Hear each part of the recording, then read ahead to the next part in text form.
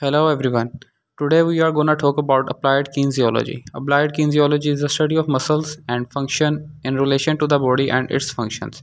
In a simple sense, muscles move bones and stabilize joints. Using muscle function as an assessment tool makes logical sense. Dr. Kurt Pepples has spent years mastering this and learning from the best in the world. When you have an injury or recurring pain, using applied kinesiology to map out the pattern of weak or dysfunctioning muscles is a necessary component of healing.